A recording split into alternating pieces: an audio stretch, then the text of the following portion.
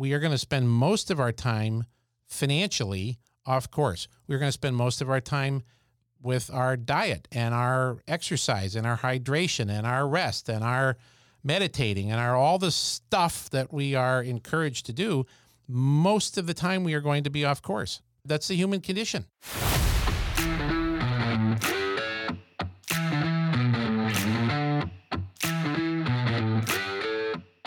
So what's this podcast all about, this financial sobriety thing we're doing? It certainly isn't a traditional conversation about money. There's lots of great people in our industry that talk the traditional game. This is going to be a very unconventional conversation about those three unbelievably complicated relationships that when you put them all together, you don't necessarily think of them this way, but the relationship that you have with money, the relationship you have with your people that mean the most to you, and then the relationship that you have with the person in the mirror. You mean those three relationships go together? They do, and it's a very complex interrelationship between them. And when those get a little bit out of whack, interesting things happen. Do you know anything about that? We should probably introduce ourselves. Who are you? Good idea. Jim Gebhardt. And I'm Matthew Grishman. I'm your author of the book Financial Sobriety, and we are going to have some great conversation, so stick around.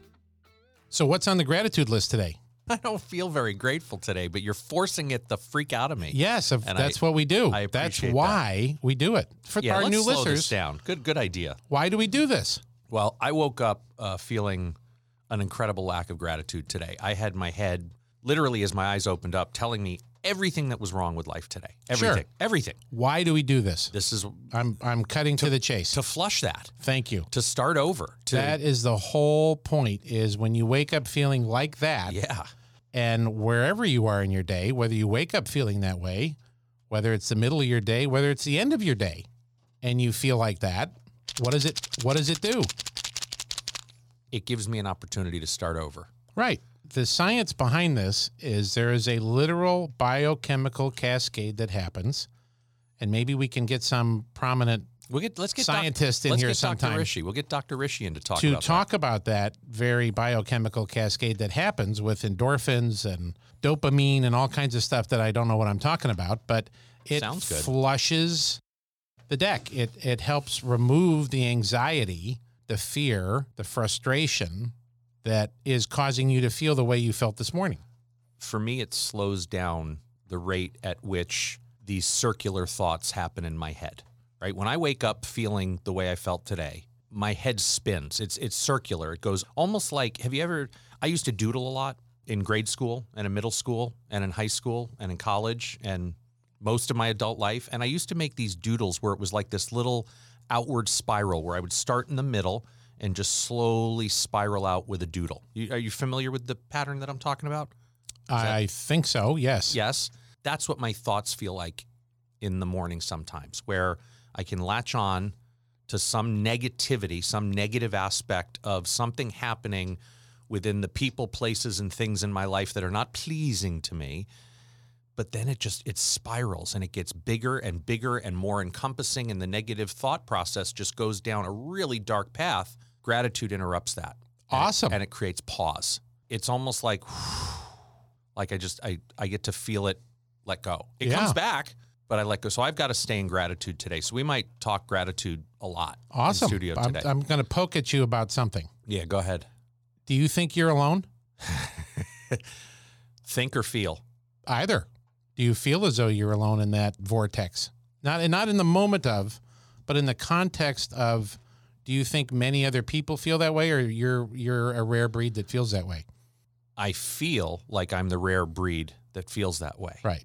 I know I'm not. You know you're not. But you feel like you are. When it's happening, Sure. and even after it's happening, like walking in the studio. You guys you're good. You guys are all good. You guys have probably had a great day already.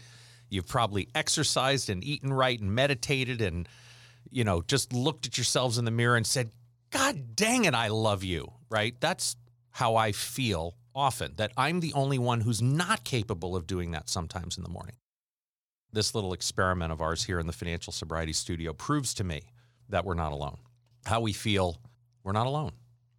So thank you for bringing gratitude in today, because I'm starting to feel things that I'm more grateful for. And I'm especially grateful for how we turn it into a verb, how it's something we have to do. I'm grateful that my son's coming home today. Yeah. Miles has been away for 3 weeks and 2 days, but who's counting? It's been a while. Normally, if you are a pilot going through training at a traditional training center around the country, this is a 2 to 3 month component of the training. It's the most difficult part of the training. This is your certified flight instructor training as well as the commercial certified flight instructor training. My 22-year-old son, who was scared going down because it's been described to him like Hell Week for Navy SEALs. And sure enough, on day one, they dressed him down like he were a Navy SEAL going through Hell Week. He was told lots of mean things and not so nice things, and you might as well just pack your stuff and go home because you're not going to make it. Fortunately, he recognized the mind games of what's going on here. It was still hard for him. And he was practicing a lot of daily gratitude. He was. He certainly was in his own way. For a minute, I thought he might come home in the first couple of days, but he put his head down. He did it. He took it. He didn't listen to their words. They were trying to tear his confidence down, because what he realized a week or two later when he called me was, Dad, this is major life and death stuff.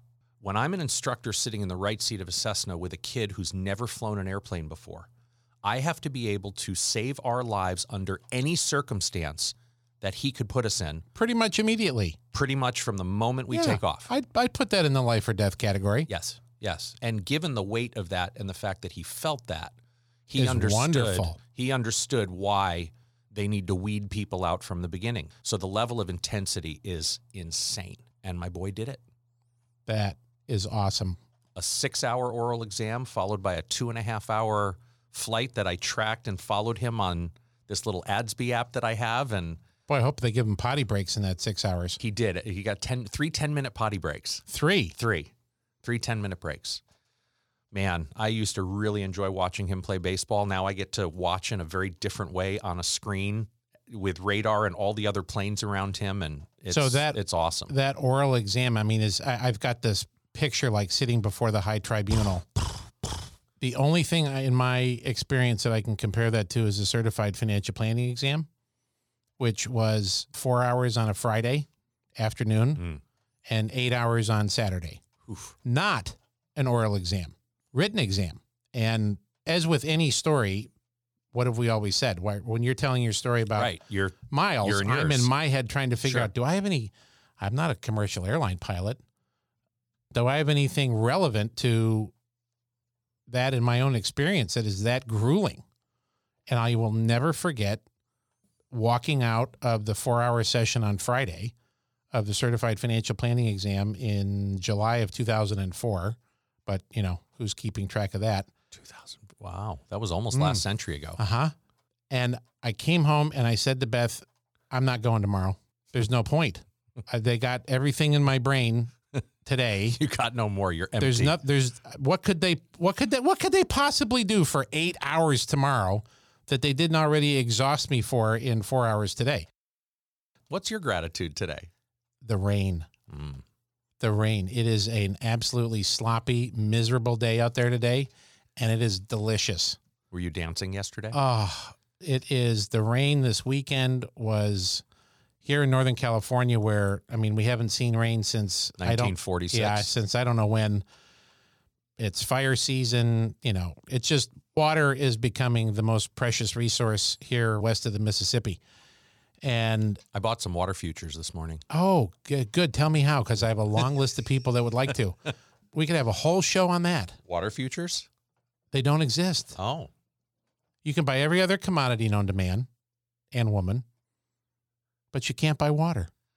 That's probably because humans haven't figured out how to own it yet, privatize it and securitize it and package it and profit from it. Have faith. Have faith. It's coming. One of our newest listeners, Steve-O, you know who you are when you're listening. We've talked about this for 20 years. And Steve and I have not figured out a way to acquire water, which is very interesting if you think about it. Yeah. Right? Anyway. Well, I do think when Coca-Cola got in the water business and called it Aquafina, what they were really telling us was water is the end as we know it. Like that's what Aquafina, I think. What really does Dasani mean? Dasani. We'll figure that one out. Maybe that's Italian for gratitude. Water, the end of water as we know it. Yeah, there you go. So just the fact that it's raining, and there's a break in the heat, and My goodness, it is wonderful to take messy drive up here today. And you could see it because it really wasn't raining much at my house. But as I was driving up today, it was like, oh, that looks really stormy. That's fantastic. And that's always entertaining being an upstate New York to see how people drive in one of the early rains of the season. Because what happens here, for those of you that are not in a climate where it doesn't rain for months and months and months, that first rain that happens, there's just kind of a soapy, oily, greasy residue that hits the roads, and it can turn some of the roads into, a lovely ice skating rink. Slip and slide? Yeah. Yeah. Only with, 2, 3, 4, 5, 6, 8, 10,000 pound vehicles. That can slip and slide. It's far. very entertaining. Nice. Yeah. Very nice. Well, I'm also grateful to see you in a quarter zip. It's officially, when it's raining, it's quarter zip season. Yeah. I haven't seen you in long sleeves and cow. I don't know what Ace is trying to do today. He might be trying to hang meat in here today because my hands are like, I need a hot cocoa. All right. So gratitude is always a verb. Yes. Lest we forget it's a verb. And I'm still grateful for inflation. I know I caught you off guard with that one a couple episodes ago. Grateful for inflation. Yeah. Not in a I'm glad it's here kind of grateful, but grateful in the fact that you and I get to talk about it some more, and that you and I have been talking about it for so long. And it seems like very few people were willing to listen until the headlines brought it back. Well, and we will be talking about it long after it's gone and back on D7 of the paper. Yes. For anybody that reads a newspaper, or What? way down on the scroll on your phone. Yeah. Because it'll go away. It's a tiresome story that won't command much attention. It'll be something else. But it's real. And as we sit here in studio today, about an hour's time or so, even maybe less, the Fed should announce what is likely to be another significant increase in interest rates. And what has been so interesting, and let's puff it up here a little bit. You and I have been talking about inflation for a very long time. Yes. In the context of that is the silent killer in a financial plan. And how many times have you and I been meeting with an individual client and we talk about the fact that I just did it yesterday with one of our longest standing clients. And it was another lesson in every dollar that you need at 62. If we maintain 3% inflation, which historically is higher than what we've had, and the Federal Reserve's made it very clear that they want to bring inflation back down into that 2% range, if not 3% range, that you need $2.44 when you're 92 to maintain your purchasing power. This is a very accomplished accountant who looked at me like, wow, that's a really, I said, the good news is that of the hundreds and hundreds of plans that you and I have done over the years, there isn't one that would be able to withstand 9% inflation. Zero. Right. I don't know how many plans we've done over the years that could absorb and withstand a 4 or 5% inflation factor. Not many. Long term. No, not many. I mean, you really need to check all three of the anti-inflation boxes that you and I have talked about here recently, right? The idea that you've had home equity for many, many years, that you've owned stock equity for many, many years, and you've lived well below your means, meaning the goes-ins has historically been a lot more than the goes-outs in your personal budgeting. In your earning years. Right. Earning years, irregardless of how those earnings are coming in, whether it's traditional paycheck, investment income, business income, Social Security income, whatever. Babysitting. Babysitting Right. income. Car detailing. I need to step that up. I've had rookie numbers with that recently. Golf winnings. Right. So all of the goes-ins, regardless of where you are in life, if they're more than the goes-outs, you've created a natural buffer in your cash flow strategy That's very un-American. And it is very un-American. It's almost bordering on communist if you read the headlines on what we're supposed to do to be good Americans. God forbid we save and not spend. But if you check those three boxes and you've built that insulation for yourself, you can withstand a greater level of inflation than someone who hasn't. But even with that said, even getting to 4 or 5% long-term inflation is going to be tough for anybody. In terms of a sustainable plan. Sustainable. Oh, yeah, absolutely. Yeah. As we've talked about the three things that the Fed can do, right?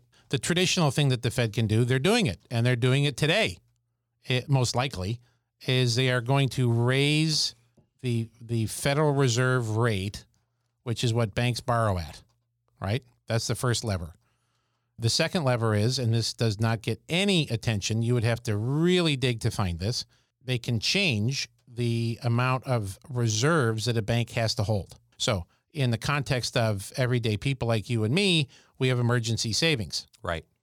That emergency savings for a bank is mandated at the federal level in terms of what it is in percentage terms for a bank. Wouldn't that be cool? I knew you were going there. Oh, wouldn't that be cool? In addition to our 5 to Thrive principles, if we added a 6th principle? Oh, that's not what I thought you were going to say. Well, I know. I What thought I you were wanted gonna to say say- was the government mandates Yes. that individuals Yes. have a minimum 7% or whatever it is. emergency required savings or you're penalized. I mean, that would be lovely. Right. I try to throw out the rules and how could we apply that to the principles of living that you and I try to live by? Yeah. It's not very well talked about in terms of the Federal Reserve, changing the requirements on the emergency reserves that a bank's supposed to keep. And I had a very interesting conversation yesterday with clients. This husband and wife, they are in the dental equipment sales and financing business, both. The husband is for mom and pop one-store dental shops. Okay. The wife is for large, massive dental groups, 200 to 2,000 location dental groups. We had a really interesting conversation around what is business like for them and what do you see as the horizon for your respective business, your Sure. income, right? Sure. The husband talked about how, well, it's a little bit rough. During COVID, rates were at pretty much zero. So yeah. we were able to have these dentists buy equipment and finance it at 1.95%. And they had 2 rounds of PPP money burning, a hole in their pocket. So they were out there buying everything they could possibly buy. Mm-hmm. Now he said rates for this type of equipment are at 8.95%. Mm-hmm. I said, okay, I know we're really, in your personal sandbox here, but do you think dentists are going to be buying more or less equipment in the next year or two with rates where they are? Oh, they're not going to buy anything. Sure. Number one, they bought it already. Right. And I said, well, here's a little known fact is the banks that have been lending that money are going to have less money to lend.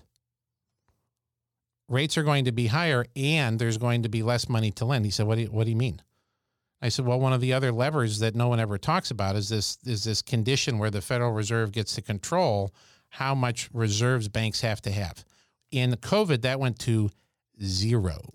That scares me more now than it ever has. What Well, we 'cause- went through with COVID, Yeah. with what I know now about the Dodd-Frank Act that a client Who? that a client just brought to my attention. I think this is going to show up.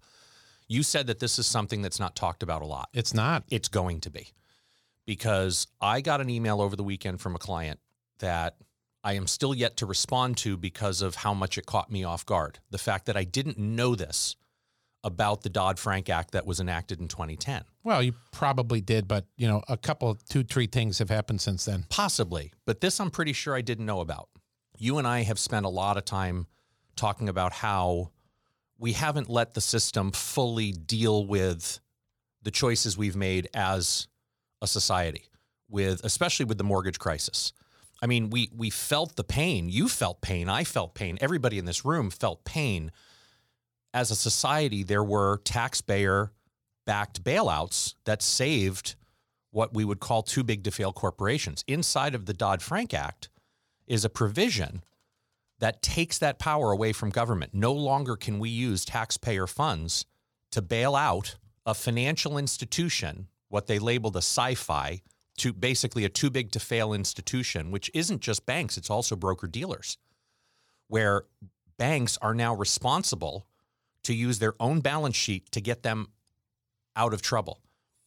So post 08. So there's this concept now that I'm hearing a little bit more about called bail-ins, where banks are now responsible for getting themselves out of trouble. And if they can't, the FDIC comes in and takes over. And in theory, potentially anything above the $250,000 FDIC threshold could be at risk. You know what that reminds me of? What? How the insurance industry has operated for 100 and something years in this country. Right. How they Right. backed each other. How they've backed each other Well, in a very simple way is in the brotherhood of the insurance industry is if somebody starts to fumble and go down, the others have to kind of prop them back up because, frankly, the whole insurance industry would go down. Right. Well, and the insurance industry gets to use the G word, right? They get to use the word guarantee when they contractually are obligated to providing you something in exchange for the dollar you give them. They are allowed to use the word guarantee because of that tribalism that they've created, that sense of, yeah, we're competing on a day-to-day basis. But when somebody's going out of business, we as an industry need to rally around that. I would suspect that the banking industry, for the sake of preserving the entire banking industry, would likely be the same. But given how reserve requirements, because I think a big part of what would determine the solvency of a bank's ability to make good on the deposits and the promises. I mean, you and I are creditors, unsecured creditors of the banks that we do business with. Sure. And when you look at the list in the Dodd-Frank bill of when that person gets paid back, it's pretty low on the list. Mm-hmm. So I think this idea of capital requirements, reserve requirements that the Federal Reserve is bringing back into the banking system is something longer term that's going to mean a healthier banking system. That really scared the you-know-what out of me when reserve requirements were brought to zero after COVID to let people borrow and borrow and borrow and borrow. Yeah, but that's how we got ourselves a little bit into this mess of an overheated, overstimulated economy. Is, we gave away $6 or $8 trillion.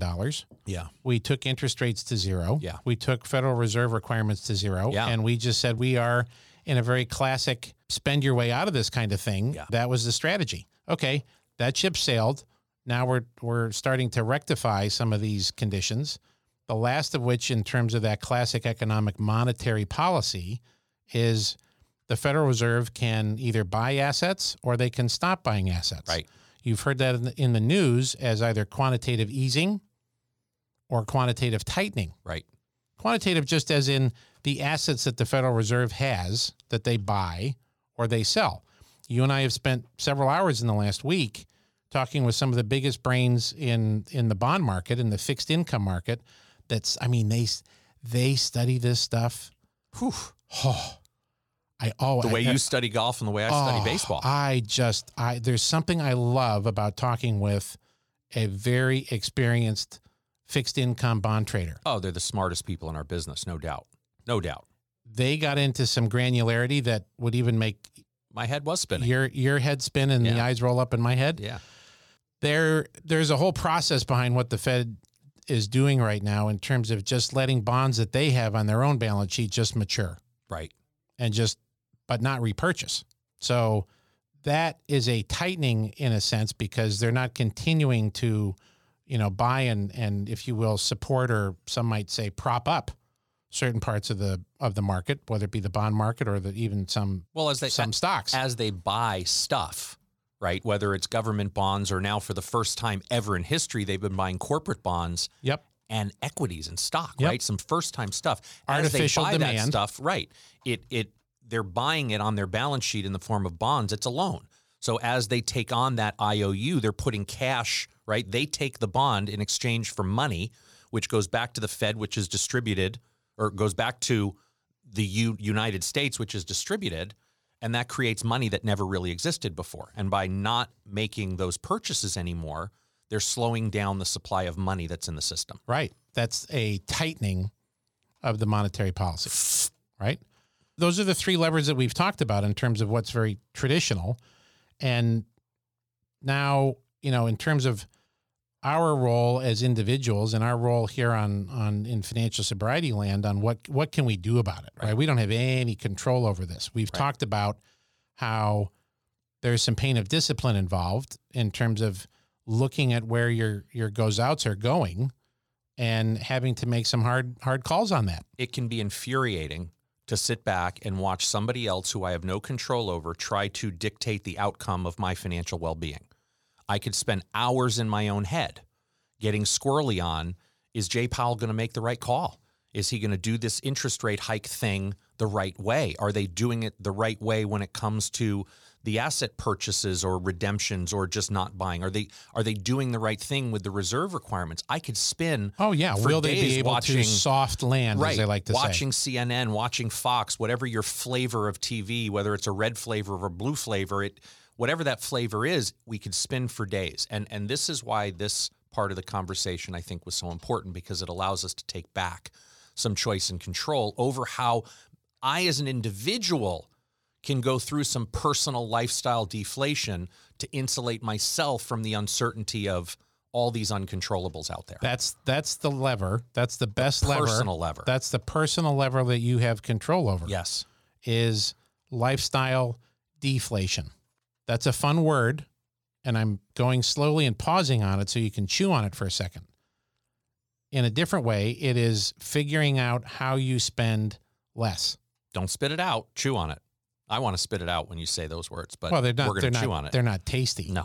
Right? They're not Nick's Tacos. No, they are not. Right. They are the antithesis or antithesis of Nick's Tacos. So there's other tools in the tool bag that we've talked about that to help with that. But it is, I mean, it's a really good exercise to go through, and we, in that whole conversation around running your business, running your family like a business, looking at the goes outs, right? Looking at the profit and loss statement. I have this much that comes in from many, many, many families. That's a fixed number every month. Mm-hmm. You have a lot of fixed expenses every month, and then you have variable expenses, like what we like to call the foundational expenses, and then the fun coupons. Oh, I love fun coupons. Who does? Well, where do I get more fun coupons? That's what I want to know. Work. That's that exercise. I mean, I can't stress it enough. And if you're blessed with a rainy Saturday, why not get out the bank statement? Why not get online with your financial institution and go through that primary checking account and start to look at all the transactions? And I bet you will have a level of nausea that comes over you with the, oh my God, I can't believe we spend how much? Really? Yeah. Where does it all go? Oh, oh my God, that's where it all goes. It's not a pleasant exercise, but it's a very powerful exercise in kind of righting the ship and getting in the direction of having some discipline so that you can say no. You can start saying no. Well, see, you're going to tell me something about what I need to do after I go through that exercise. After I go through, which I've done recently, because again, if we're going to encourage our financial sobriety family to go through this exercise, then I'm going to do it too. So I went through the data and I looked and I saw again, although we're a lot better than we used to be, there are still a number of expenses myself and everybody in my family has contributed to that are like, are you kidding me? Are we really dropping nickels on this kind of stuff? And I know what you're going to tell me I need to do next. Go out to dinner? You could. No. But what does that dinner facilitate? We are going to go out to dinner tonight to celebrate certainly something. That's but what a worthy celebration. What do we need to do with this data once we have our eyeballs on it? We need to talk about it. We need to talk about it within our family. Okay, get out the red pencil. This is where I get stuck. The hardest thing in the world for me to do is be vulnerable with Amy, Miles, and Lucas when it comes to this stuff. When it comes to... Is it vulnerable? Yes. Because of your spend? There's a part of me, and again, I know this is my ego. I know this is a huge raging component of my ego that gets really hard to face my family. And in my head, it's screaming, you loser, you can't provide for, you can't do this for your family. And now you've got to go to your family and tell them the article from Yahoo Finance, 1 in 3 families this summer were canceling vacation plans. And we talked about the vulnerability that has to take for a mom and or a dad within a family to sit down and have this incredibly vulnerable conversation about what we're not capable of doing this summer when we're sitting here looking on Instagram and it seems like everybody's going to Italy this summer. Well, why can't we go to Italy this summer? Because it's really expensive. Because it's really expensive, and I don't want to go into more debt to go to Italy, which I'm sure many other families mindlessly made that choice to go into more debt to do that. I have a simple solution to your problem. Oh, yeah. Yeah. Yeah, what's that? You are one of the most brilliant reframers I've ever seen. You can take pretty much anything and flip it, reframe it into positive scenario. That's such a better description than the way I used to hear that. That's wonderful. Thank you. I'm on my meds today. From spin doctor to reframer. Right, I reframer. Like that. in the context of going through that, and believe me, I have my moments where I don't feel as though I'm a good provider. Yeah, I feel like a crappy sense. dad when I got to do that. But is it not anything more than reframing the conversation on where we're trying to go? We are trying to go in this direction. We are currently off course. Mr. Airline Pilot, tell me what happens when we're off course. Do we land on the on the runway that we're intended? Yeah, I need the autopilot system that he's got to constantly get me back on course. We all do. We all do. Everything you're telling me, I know to be true. And I even know, like, where we're going with this conversation, I so know that this is true.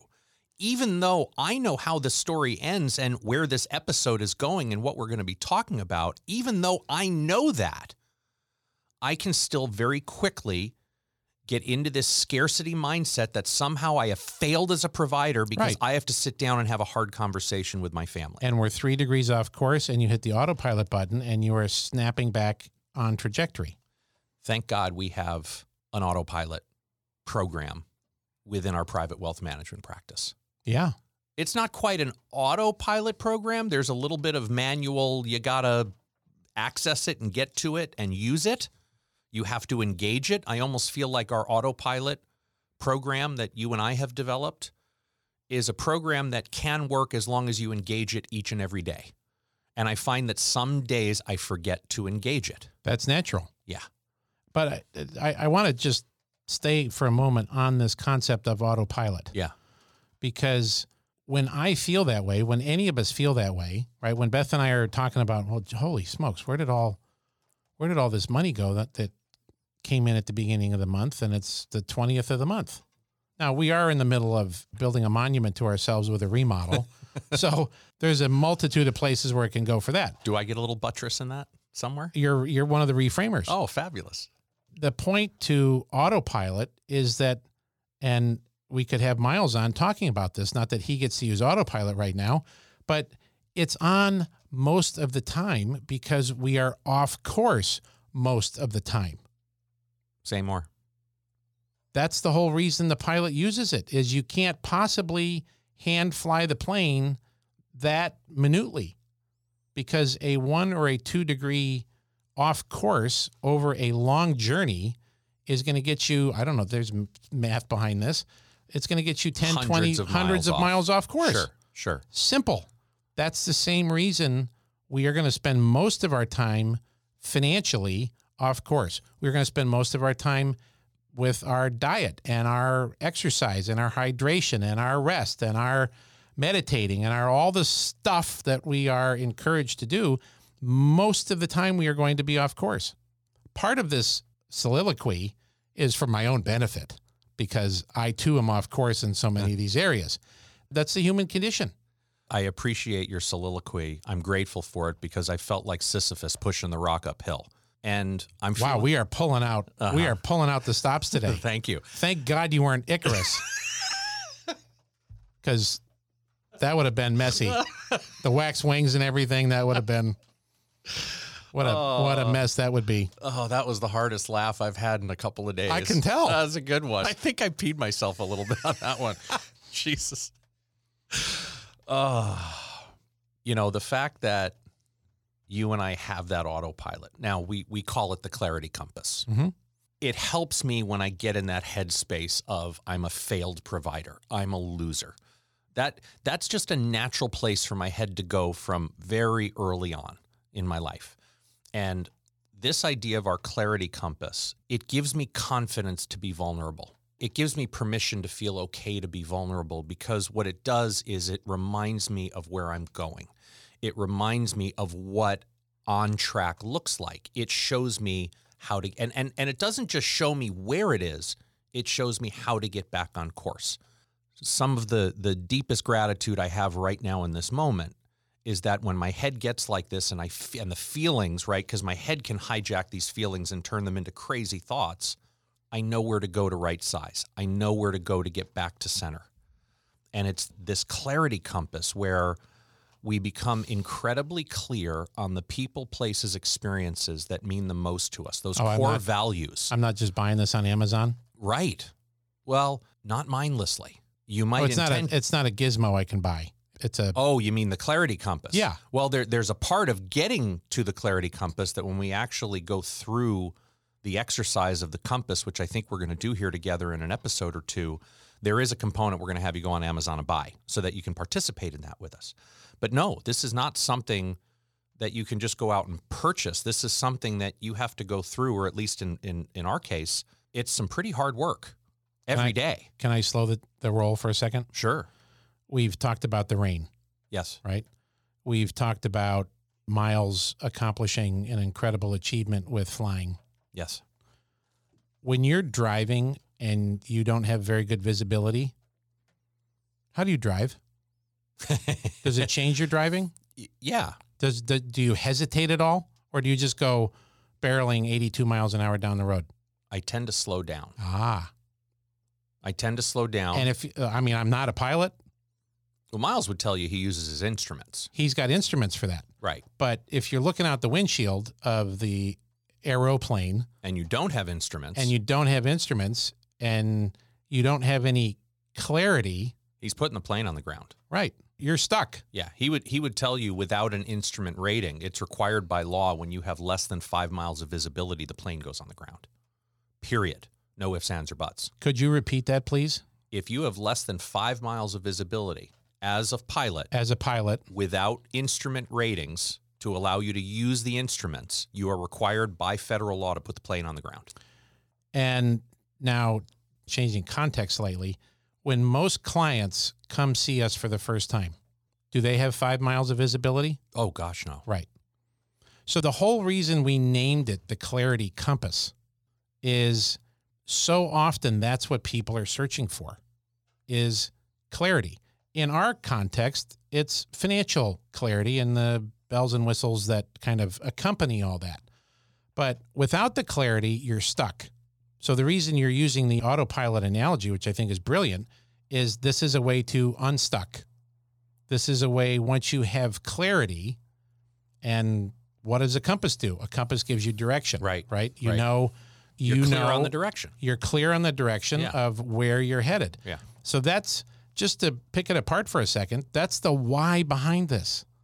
Why go through this exercise? Why go through the process of getting clarity on your on the money story in both your head, in your heart, and then with the people that are the most important to you, is so that you know where you're going. Right.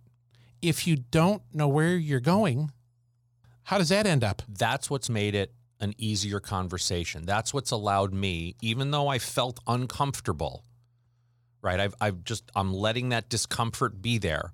We're having those conversations. Amy and I had that conversation over the weekend before coming into studio, knowing that for her 50th birthday yesterday, she was getting a $21,000 birthday present in the form of a new HVAC system.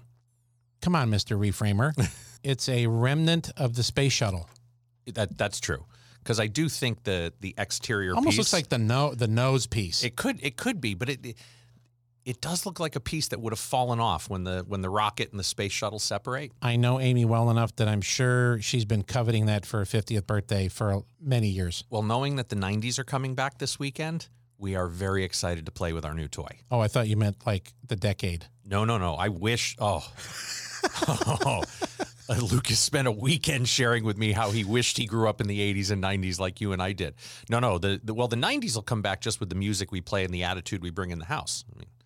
But the 90s, temperature-wise, are coming back into Northern California. We're getting a little, what do they call it? Indigenous summer. Indigenous summer. Okay. So summer is coming back with a little reminder that it hasn't completely gone away, even though today is officially the first day of fall. Yes. Happy September fall. 21st. Right.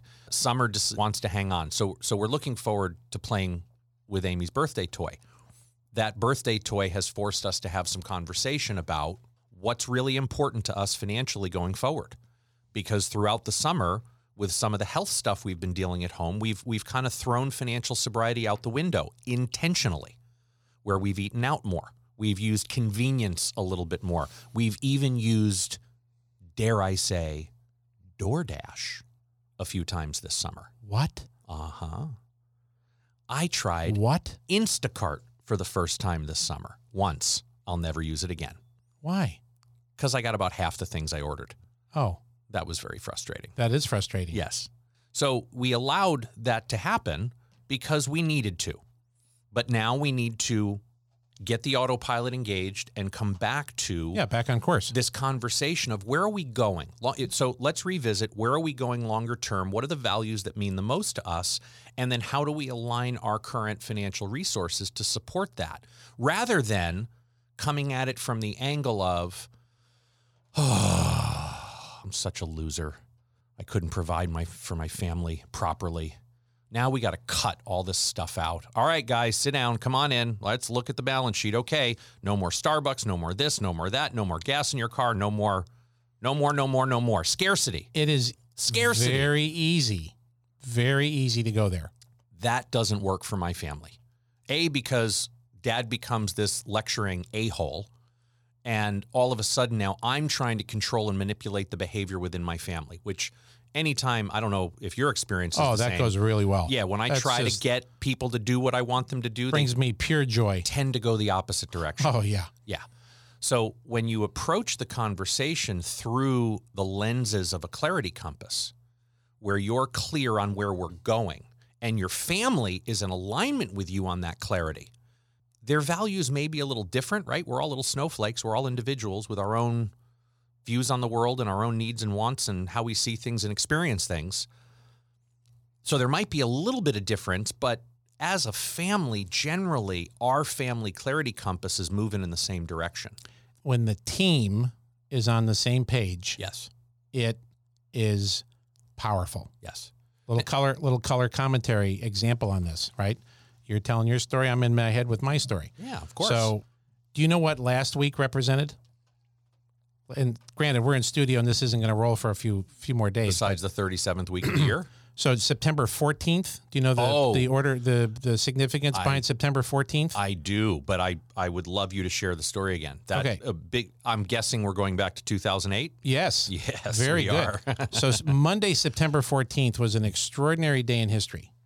That was the day that Lehman Brothers, Merrill Lynch, and AIG all said kaput.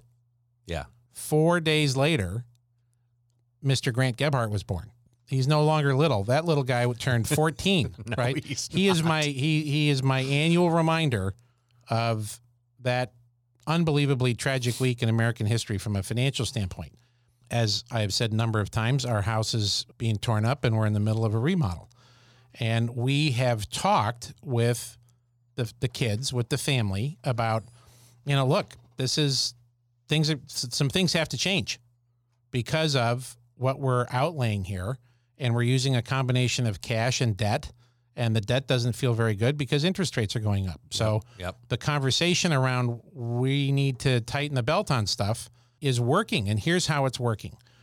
I don't know what it is with birthdays in my family. Like, we know they're coming, Right. but they always catch us off guard Oh, from a planning perspective. August, brother, has caught you and me off guard as long as I've known you. And we know about it every Well, year. it's September now. August into September. I know, I'm being right. silly. Birthday season, back to school into birthday season. Granto, what do you want to do for your birthday? Oh, I don't know. I don't know.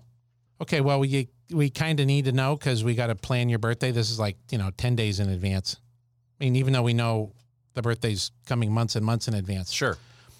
And I was like, hey, why don't we do one of those video game trucks? We've got our friend Rob that also, masquerades as an estate attorney, although he's a seasoned, very accomplished estate attorney. He's got this video game truck business where they come to the house with a big old truck and it's loaded with a whole bunch of screens and all the coolest, latest video games, and the kids go piling in. And this is like, it's maybe not the rage today, but it certainly was the rage over the last 5 years. Okay. And I'd see these trucks all over town, and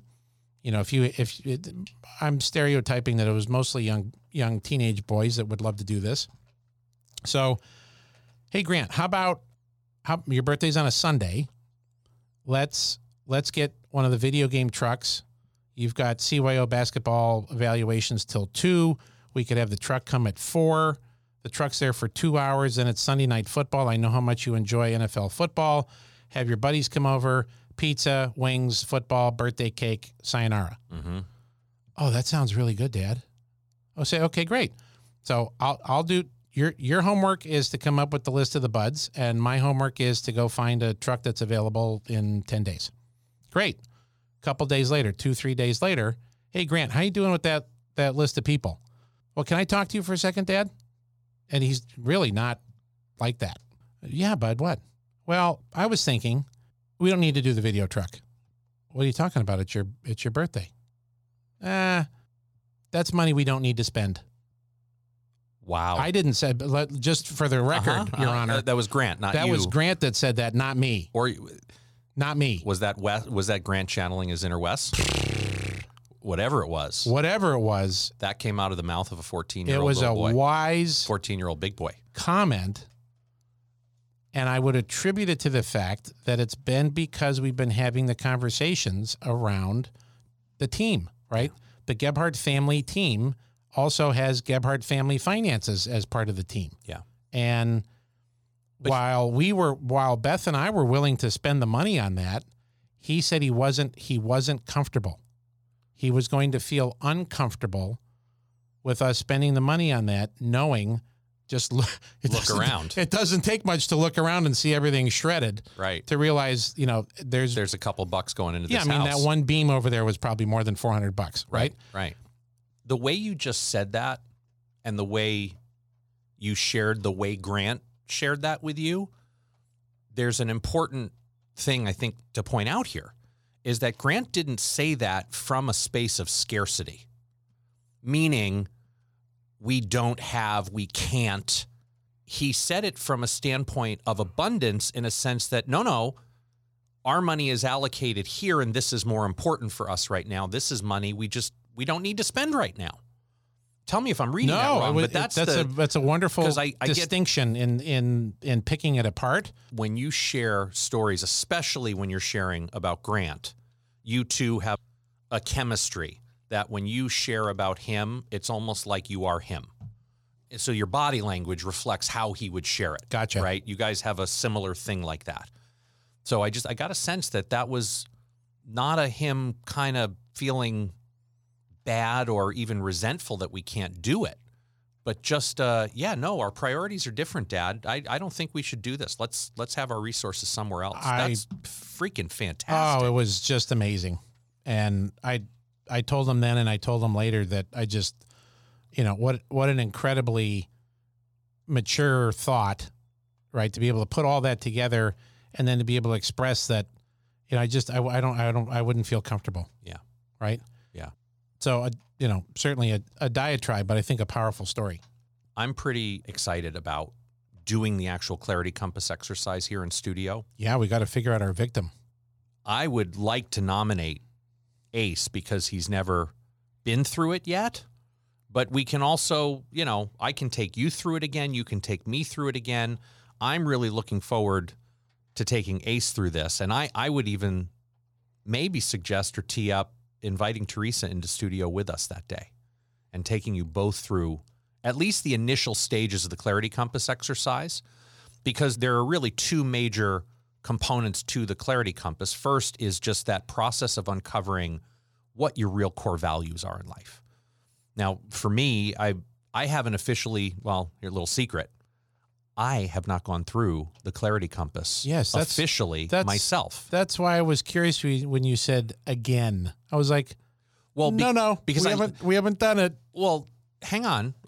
We haven't officially done it, but where does all this stuff come from that you and I talk about here in studio? These things that we've named, like our wealth formation experience and the bag of crap experience and, the Clarity Compass piece and the top of the mountain piece, all these different components to what we do. Well, it's either Tony Robbins, Susie Orman, or Dave Ramsey. Fortunately, we haven't ripped any of them off. These are all from personal experiences of what we've gone through. And to me, the Clarity Compass is really a process-driven, repeatable autopilot thing that I went through unintentionally when I had to go from spending $27,000 a month to $7,000 a month. I had to get really clear on what was most essential to me as a human being for me to feel any ounce of hope moving forward, that I could possibly have any kind of happiness and joy in my life. Because the way I was wired, a $27,000 lifestyle bought me lots of what I thought was happiness at the time. Sure, comfort. And to go from that to 7,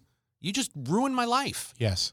So getting really clear. And yet here you are. And yet here I am. Still. So I got very clear on the fact that my health, my tribe, my financial security, and my ability to experience adventure were the 4 most important things to me that I needed to keep my money in alignment with. And going through that, I mean, this was all in my head and through some of the paper exercises, the writing exercises you had me do, Jim Kelly had me do, Glenn's had me do. And then it's like, wait a minute, we're not the only ones in the world experiencing this event in life where our financial lives completely take a 90-degree turn and go in a different direction, right?